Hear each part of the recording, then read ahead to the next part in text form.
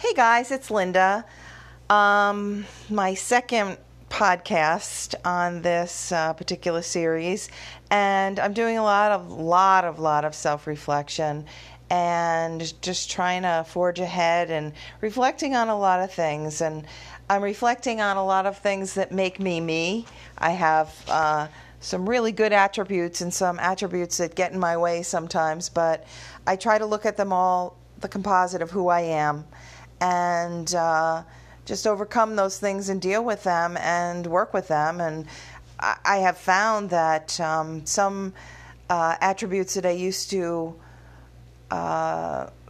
be upset about, that I had and felt I couldn't get rid of, have actually become my some of my best assets and made me the person that I am, the good person that I am, the good part of me.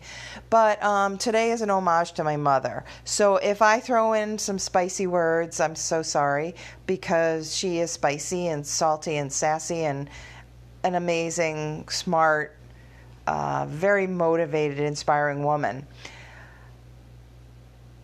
My mother was a teacher for many years, and as my mother, she was fine. You know, I got along and we were pretty good, except in my teen years for a couple of years.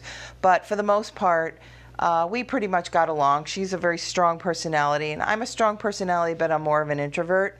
So we had our moments, but it wasn't horrible, and we are the best of friends now. She's an interesting gal. But I think I got from her a lot of her ballsiness and her, I think her strength and her optimism and her realism. I've always called her the most realistic optimist I know, or the most optimistic realist that I know.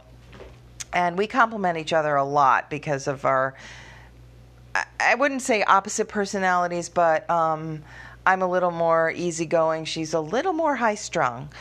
So anyway, but Myrna was and is an incredible inspiration. I started to say that she was a teacher for many years in Catholic school, and her salary, her retirement salary, pension right now is about $200 a month, $250 a month. So I guess her pension really will be collected in heaven. So that's what at least she's counting on. So I was never in her class. I can't even imagine being one of the students in her class. But the tribute to her is that a number of her former students from years and years and years ago friended her on Facebook, and she loves that. She thinks that's a really awesome, cool thing. So I just want to, as I reflect about those strengths that I have that are definitely attributed to my mother, and those are the times when I just go for the gold and just do it. She's the original, just do it, way before Nike. And you never, one of her favorite sayings was, you never see a hearse behind, or you never see a Brinks truck behind a hearse. Meaning, spend it, you got it, spend it, enjoy it. Live your life. And that is probably one big lesson that I take from my mother. I wouldn't have my summer camp if it weren't for her.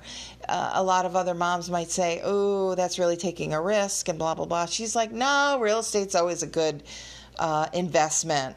So she's very shrewd with her money, and she does like to spend it. We have that in common. We love to shop.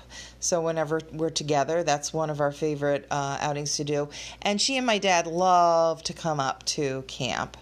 They really enjoy being up here. And I have to say that it is my joy in life to be able to host them here. And I make them dinner or lunch, and we sit out in the sun on the deck and maybe take a jaunt here and there in the local area, because they do love this area as well.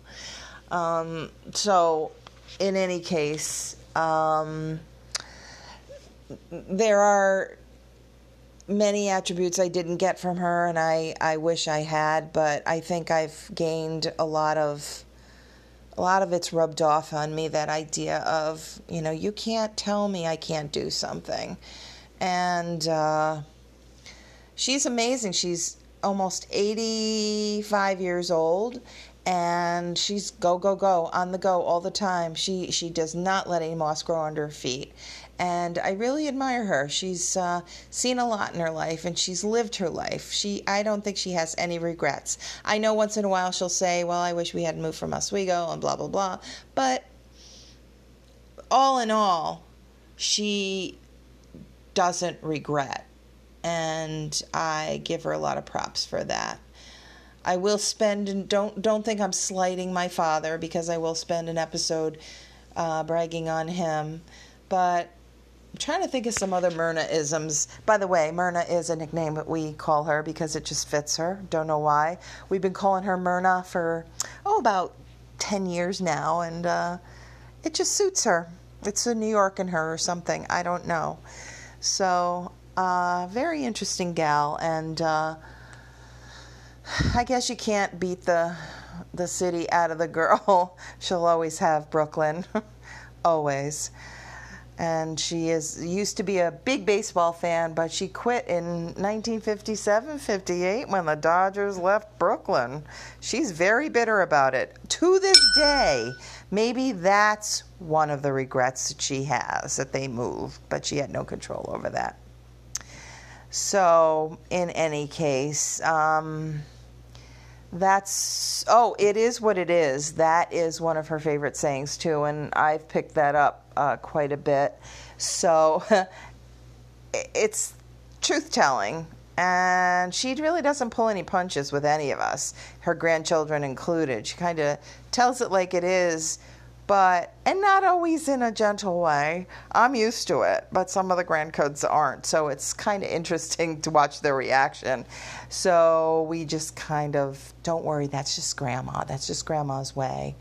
So, but she's a good person, and I've been highly blessed with having parents that cared, sacrificed, compromised, and supported us in any way they could, but taught us very valuable life lessons. Work hard and you'll get things back. Be kind, be sympathetic, empathetic, help others. That's always been part of our upbringing. And I can't thank you enough, Myrna, for being my mother. I couldn't ask for better. So all you jealous folks out there, I'm so sorry. Myrna can be your mother if you'd like. And you know who you are. I love you all. Peace out. I'm signing out now.